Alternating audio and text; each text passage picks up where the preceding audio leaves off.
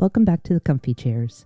I'm Kate, and today's conversation is a deep dive into overcoming imposter syndrome. We've talked about this in the Comfy Chairs before, and my guest today has spent the last few years developing a framework and tools that are actionable and practical for anyone fighting the feeling of being an imposter. Please have a seat, and let's start the conversation.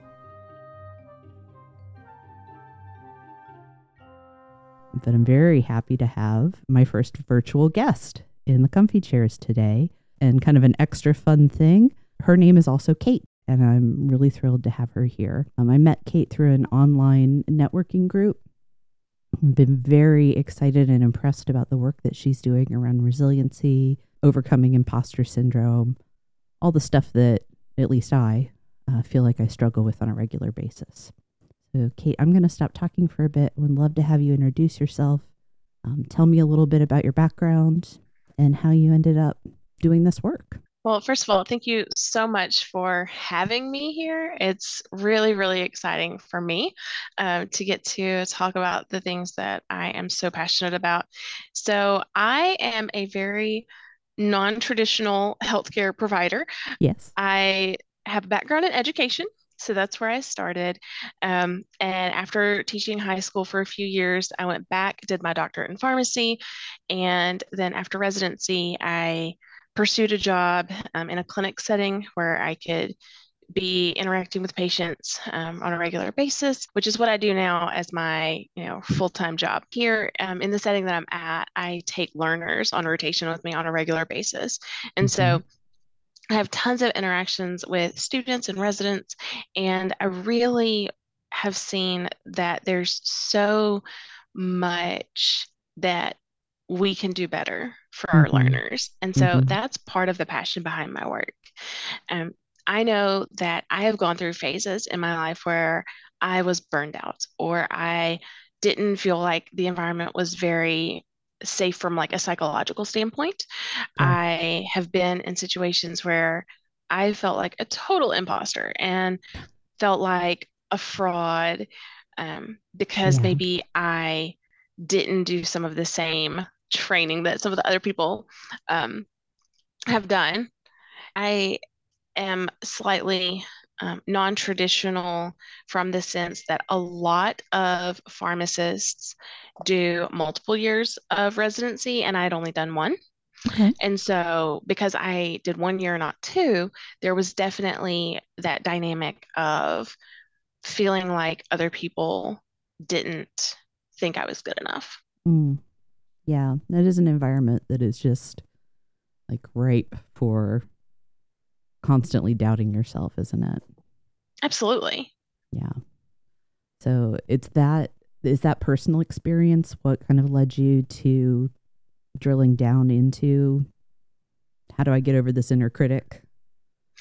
That was a lot of it. The other piece of it was being a mom in the middle of all of it. So in 2020, about a month before the world shut down, I started experiencing postpartum anxiety, which is something that people don't talk about much. You hear about postpartum depression, but not the anxiety. And so I didn't know anybody that had ever been in the situation I was in, where I was constantly feeling anxious related to being a mom. And so when I did return to work, which was about 6 weeks after that, I really felt conflicted because I wasn't sure that I could be a good pharmacist and a good mom. Anxiety is so insidious because you can function with it in a way that depression brings more hurdles. And I think too, realizing that I had risk factors for it made me feel like less of a failure. Having another child already, having gone through a pregnancy loss or an infant loss before is a risk factor. And then the lack of sleep obviously plays a big role. And that's a cyclical thing. If you lose sleep, you're more likely to feel anxious. And then your anxiety makes you not want to sleep. Yep. So I want to not pause exactly, but take a moment to define our terms? When we talk about imposter syndrome, inner critics, everybody brings their own understanding of those. But for your work, how are you defining that? So when I talk about imposter syndrome, I tend to use the basic definition of feeling like you're a fraud or a fake in your own life. When I talk about the inner critic, I think back to that voice inside that reminds you that you're not enough. Those are the two big definitions that I work off of. And obviously, both of them are more complex than that. Imposter syndrome is definitely more of a long standing thing. It's a continuous, prevalent experience versus the inner critic may show up here and there and not be there all the time.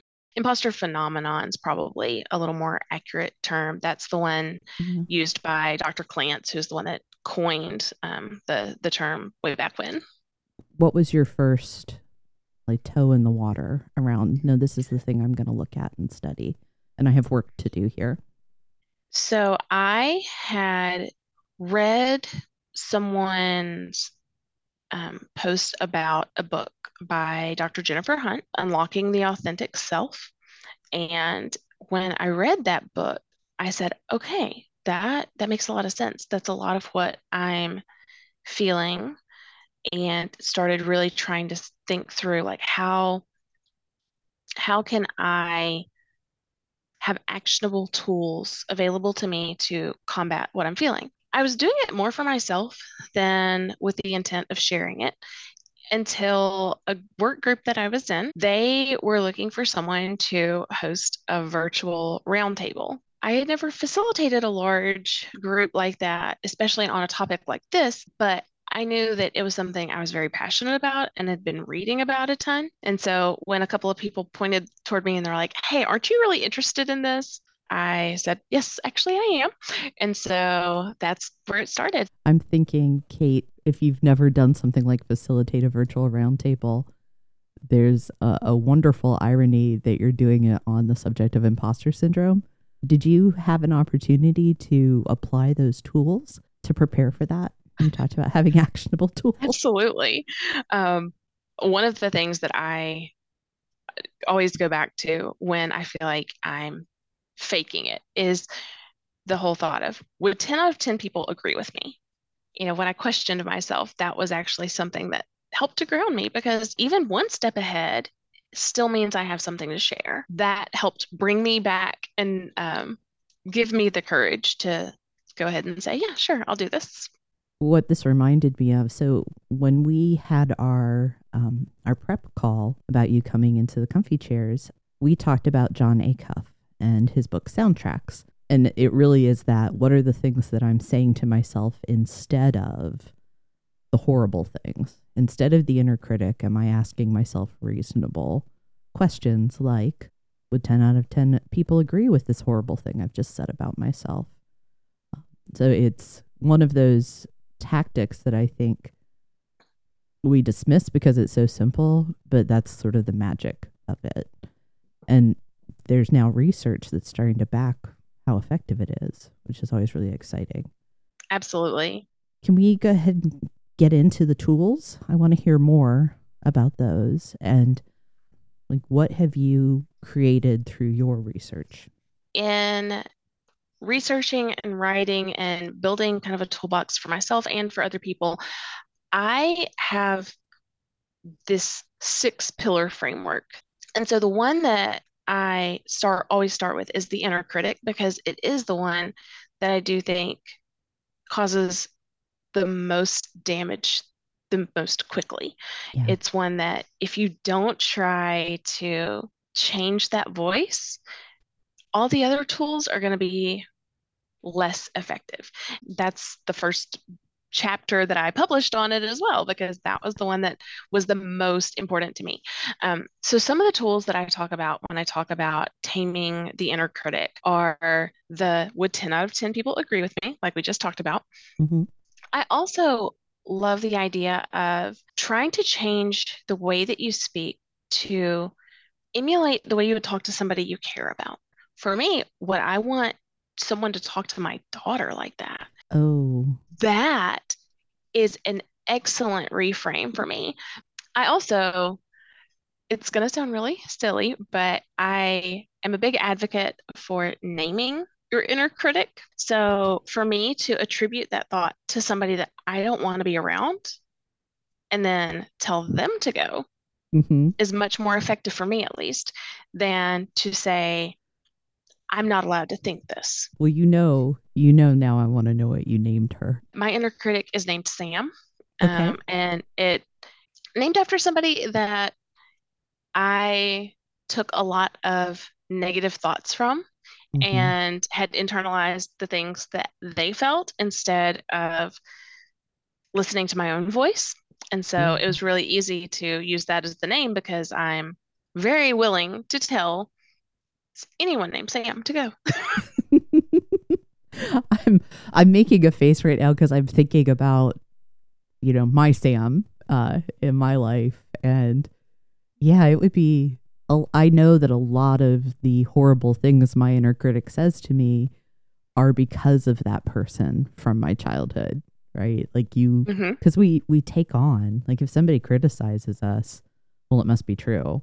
It never crosses our mind that it's for their own pleasure or to cause harm or just carelessness. But that is, again, it's so simple, but how powerful is that? So I also love reframing the things the inner critic says in relation to my strengths. One of the ones that tends to come back to me is that voice going, you care too much, you get too close. When I take strengths assessments, empathy tends to be one of my highest strengths. It makes sense that for me, that empathy is going to form some kind of bond. Being able to accept that it's actually a strength, that has been very, very freeing for me as a practitioner because I think that we are trained into believing that we should be distanced enough Hmm. that we shouldn't have those feelings. I like that we've landed on empathy at this stage, because imagining another person's feeling, there's what is it, the like cognitive, I can look at you and sort of understand. And then there's more kind of a affective empathy, if you will, Yes. that's oh, I can put myself in your shoes. It's not just that I sense your feeling, it's that I'm there with you. In the space that we're talking about, we have to apply that to ourselves. Just like any conversation about emotional intelligence, there's always essentially, a binary discussion of self and others. You don't practice empathy for others unless you've done it for yourself. There has to be grace. Yes, it is so, so important. You're right. That self-compassion is extremely important and is one of the things that I talk about in my chapter on taming the inner critic. Yeah. So you've mentioned chapter a couple of times, and I want to make certain that I don't gloss over that. We want to celebrate with Kate because she had a chapter published in a book that came out earlier this year. The title is, Things I wish I knew. and then you also have a book coming out next year, right? Yes. And that's going to be Title is still working. okay. I haven't I haven't nailed that one down yet. The chapter that already came out is on taming the inner critic, which is one big chunk of the framework that I use. But then the rest of that imposter syndrome framework is in the full book coming out probably the end of next April. Very exciting. One of the things that we don't talk about enough when it comes to imposter feelings is a lot of what drives us to feel that way is how we handle praise and criticism. So if you're the type of person that dwells on the negative and doesn't really let the positive sink in, then it can be really helpful to have specific tools to make you hone in on the wins. Basically, I just started inventorying wins, good things, because I realized that if I'm always letting myself feel like that high from praise for just a second and then going back to baseline, then I'm much more likely to let something negative draw me further down Hmm. because I'm not letting myself really feel the good. It's harder for me to stay stuck in negative thoughts when I'm being so intentional with the positive ones. Can we back up a little bit? Can you talk a bit more about the response to praise and criticism? I tend to think of it like this. When something goes well, we always have that endorphin, dopamine hit. And then everyone's a little different as far as where it goes from there. Some people will stay on that high for a long time. Some people, it takes longer for them to come back to their normal baseline. Trying to figure out what your responses are. Like how high is your high? How long do you stay there? On the flip side, when something negative happens, depending on the person, sometimes you stay there a really long time or it takes you a really long time to recover back to where you started. And so I think self-awareness about all of that is really, really important because the more self-aware you are, the more likely it is that you can do something about it. I want to stick my oar in, if I may, because I think this is an important place to talk about the fact that when we receive anything we perceive as criticism, it poses a threat to us. We have an amygdala response to it. You mentioned endorphins. Well, on the other side, there's that adrenaline dump that can occur if that criticism really like hits at my image of myself. It's coming from somebody whom I don't trust. Fill in the blanks for all of that. Endorphins are great, but adrenaline always demands a price of us. And I think that's some of why we tend to focus more on critical things because we're wired to keep ourselves safe. Absolutely. And I want to point out something that you said, which is it's the perception Mm-hmm. of criticism, the Yep. perception of danger. You don't have to be in actual danger for your amygdala to go haywire. The fact is, if I'm walking down the sidewalk and out of the corner of my eye, I see something and I think it's a snake, you better believe that I'm going to move because my amygdala is going to control my reaction first. So I think that what you're talking about is, am I aware of how I respond? Do I understand how high I go from the endorphin or how low I go from my fear response? And by having that awareness, it starts to equip and empower you to pull it in and be able to actually assess what's going on, as opposed to there's a stick and I think it's a snake. Right, Yeah. exactly. Um, and there's so many tools that you can use related to those emotions as well, right? Like Mm-hmm. one of the things that I've been doing for years now is I make myself do some kind of complex math in my head. My amygdala can't be in control of that process. And so it regrounds me. For those of us that don't like doing complex math, what are some other tactics you recommend?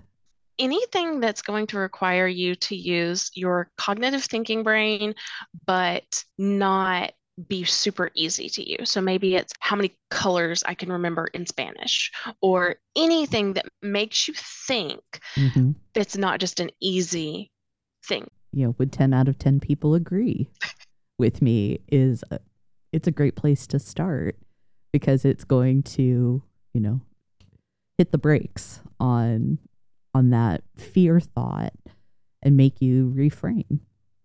And we've talked about your writing, and we're going to have the opportunity to read that book when it comes out next year.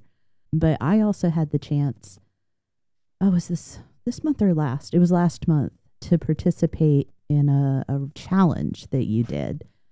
I will just ask you to tell us a little bit about that challenge. Most of my talking and teaching related to this topic has been within the healthcare space. Mm-hmm. I wanted to see, are there people outside healthcare that also relate to the things that I'm saying? And so that's where I came up with the idea of doing this challenge. I love hearing people's stories. I love hearing about what tools are helping them. That is just as important to me um, as the writing is finding out how is this helping people? What can I share more of that's going to truly improve people's lives? I wanted to have a space that it didn't matter if you're in healthcare or not. You can just come and talk about these things because we all experience it to some degree. It starts with the taming the inner critic. You have to start there. Is that the first pillar? Is that actually what it's called? Okay. Yes. And then what else?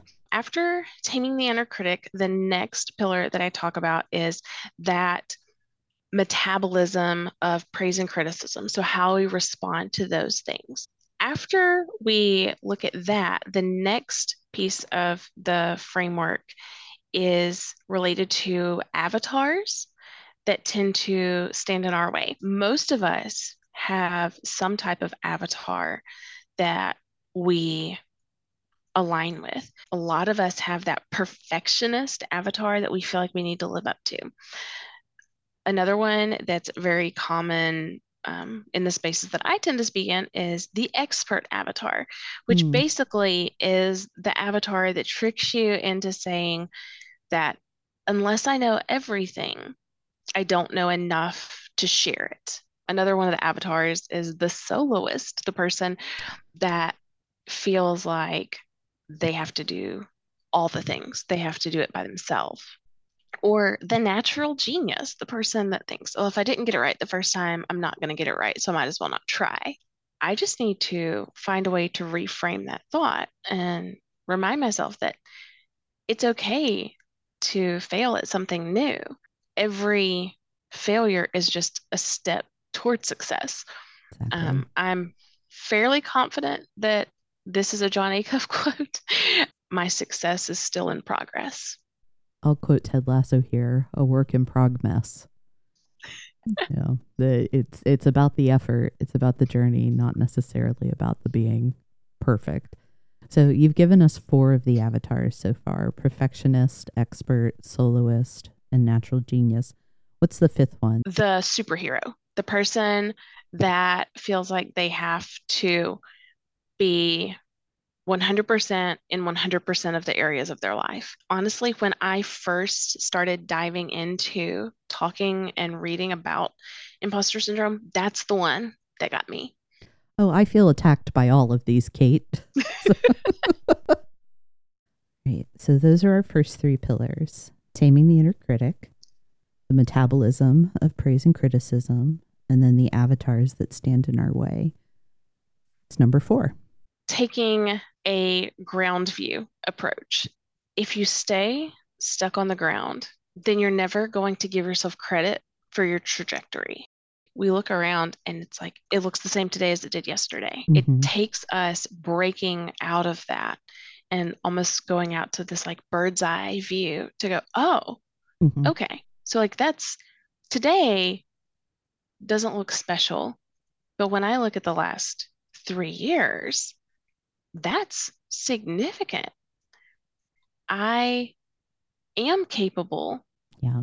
Can we talk for a minute about how absolutely revolutionary the simple phrase, I am capable, can be in our lives? To give yourself permission to say it, but then believe it. Our capabilities are boundless when we say that. I am capable. I would add to that also the power in saying I'm enough. That's something that I have tried to start doing on a regular basis in front of my kids. Good. And having them say, I am intelligent. I am capable. I am enough. Well, I like talking about the ground view because, well, one, I believe, moderation in all things. So you don't want to always be at the 20,000 foot, but you also don't want to be at the ground all the time, and making certain that you're toggling and finding which is appropriate for the moment is so important, because sometimes you do need to take the high view and say, what's the big picture? What is everything going on? And then other days you have to be down in it. You talked about um, what is my baseline of happiness? Mm-hmm. Kind of a similar thing. What is my preferred vantage point? And am I finding the other one when I need it? So it's pillar 5, Kate. Emotional self-regulation. And we've kind of touched on some of the things that Mm-hmm. I include there, things like understanding what your amygdala does and how to be aware of the hijack. So things like finding some kind of cognitive task to do. I also cannot believe that it took me 35 years to understand the importance of labeling your emotions. I never knew that that was a thing until 2020 because it's really, really hard to process the emotion if you don't actually know what it is that you're feeling. Well, don't be too hard on yourself for that. If you think about it, the initial common wisdom was that the prefrontal cortex finally stops growing around the age of 25. Some studies say as late as 30, right? So 5 years of going from, hey, I don't really have the ability to process consequences. I'm kind of always stuck in the moment, to taking 5 years to learn, oh, I need to have perspective. I need to be able to think about how I'm responding to things. I need to observe, name, and manage what I feel. 5 years is pretty fast, Kate. What you're talking about there is what I see as the work of being an intelligent human on this earth, is getting through that. Okay, I'm not just an emotional creature. I have a responsibility to figure out how I'm navigating all of this. One other thing that I would also add is think about a model of health versus like a model based on disease. Mm, We tend to think of the negative. And so if I'm having a bout of anxiety or depression, I'm on this side. And so the goal is I just got to get to neutral versus the idea that there's this positive side. A lot of times we don't even shoot for it because we don't even know that we could. Think that there's value in realizing that there's more. If we're always looking at it in terms of that negative view and only wanting to achieve middle ground, it's hard for us to ever experience the full range of our emotions. I love that, the model of health versus the model of disease. And that's probably very accessible for me since we both have that healthcare experience. But I think for anyone, it's, am I focused just on being sick, or have I gone to the other extreme? I focus on health. But the ultimate goal is not just to recover, it's ultimately to thrive.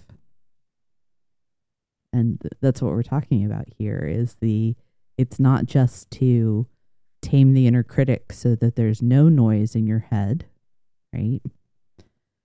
It's, how do I do that and then go on to be my best self, to achieve the things that are in front of me, to be a great leader, parent, spouse, fill in the blank. Absolutely. All right. What's pillar 6, ma'am?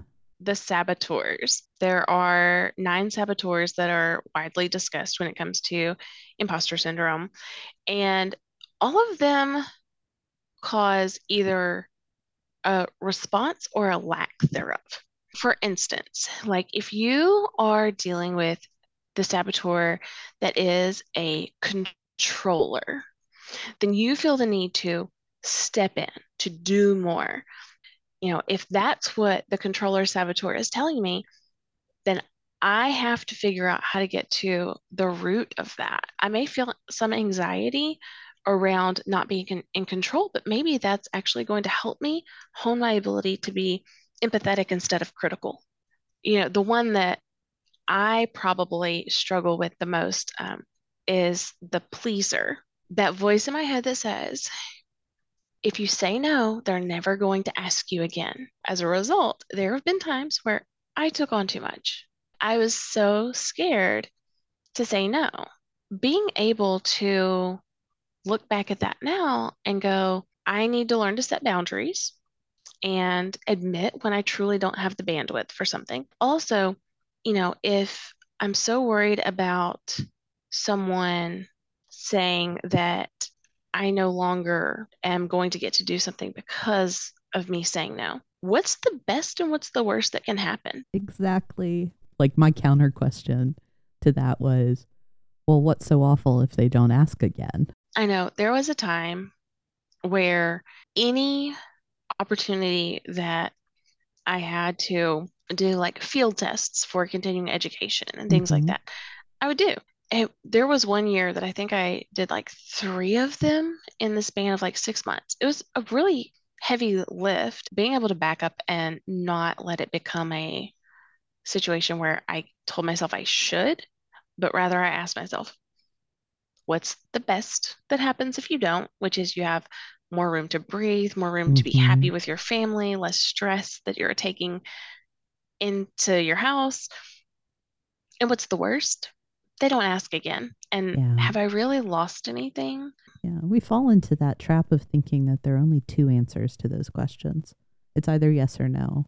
When we have not now, next time, maybe later, we have so many choices available to us other than saying yes or no when things come up.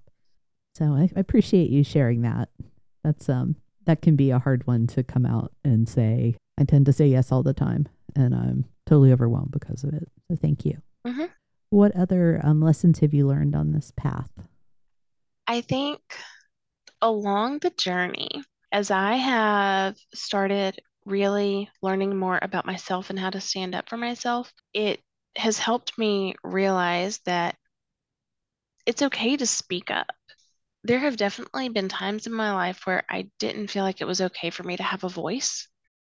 I create a what not to do list Oh, because I, part of the expert avatar in me, I tend to like to do all of the things. And I do have to stop and step back and tell myself that it's okay to not want what someone else did. Sometimes I have to write those things down and say, I don't have the bandwidth and I don't want to half-heartedly do it just for the sake of doing it.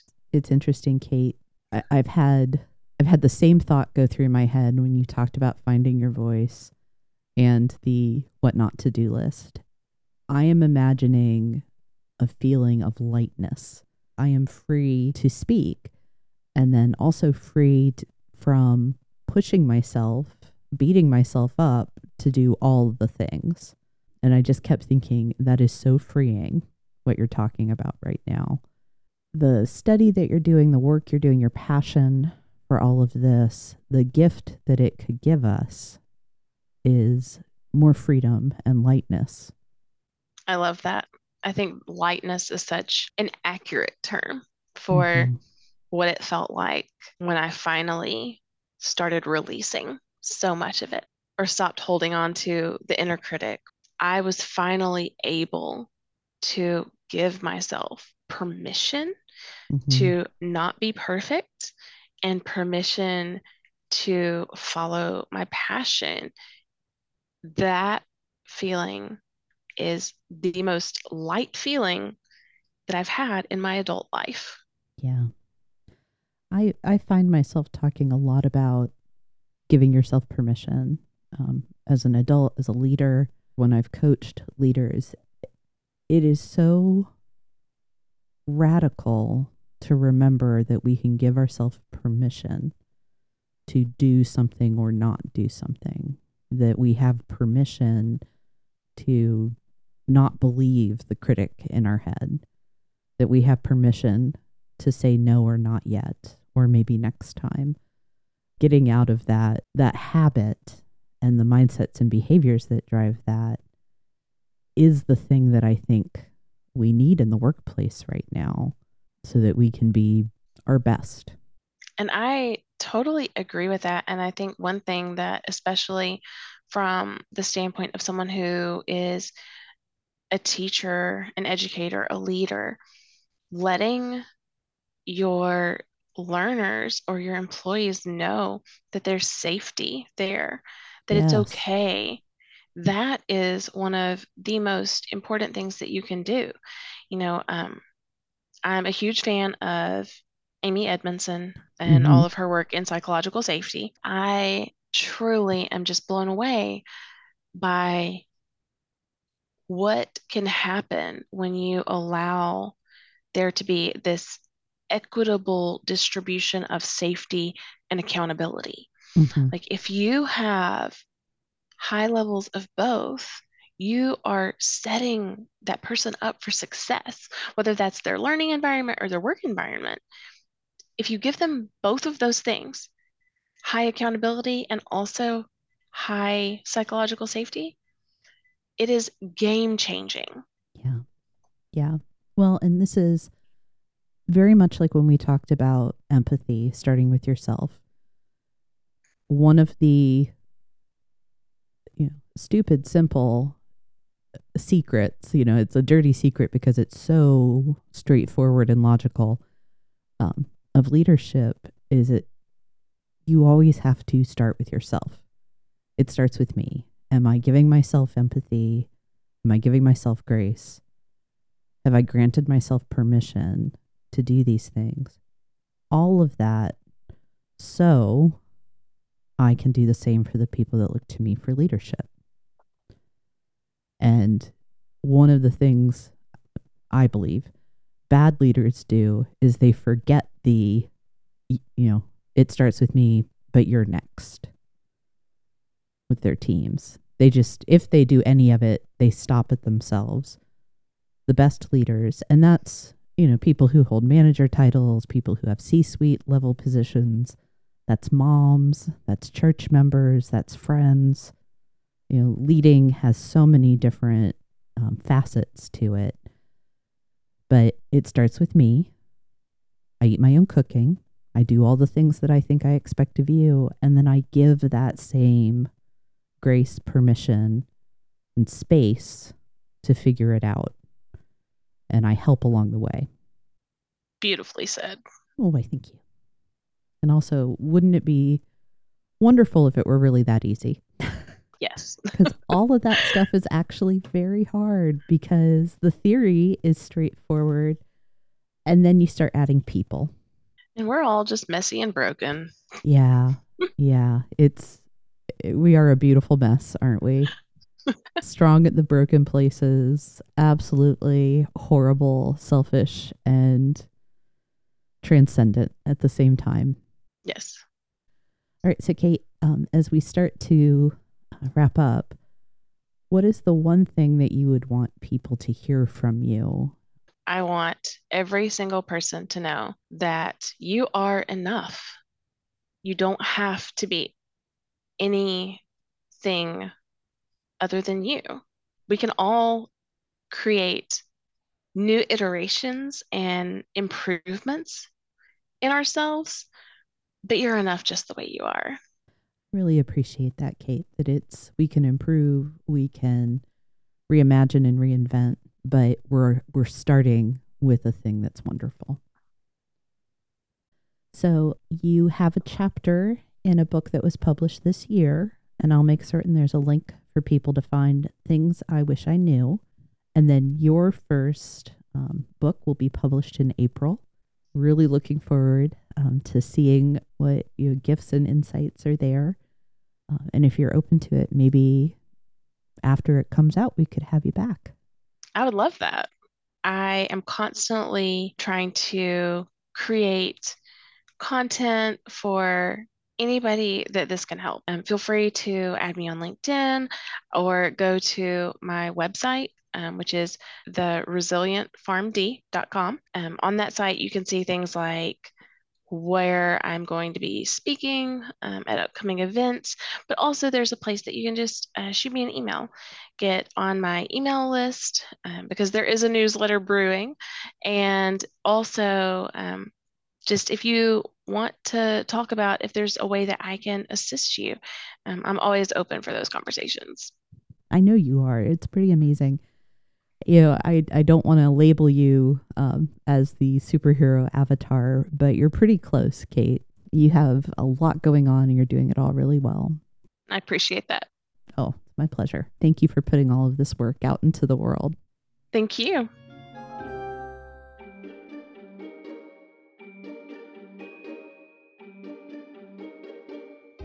I'll close with repeating one piece of Kate's insight. This work starts with taming your inner critic. Demonstrating kindness to yourself and replacing that critical voice, it's the first step in the path to overcoming imposter syndrome. My hope is that today's conversation has given you the tools you need to succeed. Thank you for joining me in the comfy chairs, and many thanks to my guest, Kate. If you enjoyed this episode and you'd like to support the podcast, please subscribe, leave a rating or review, or share it with others. You'll find Comfy Chairs updates and other thoughts on leadership and learning on Instagram at 123 Limited. That's ONE23 LTD. Until next time.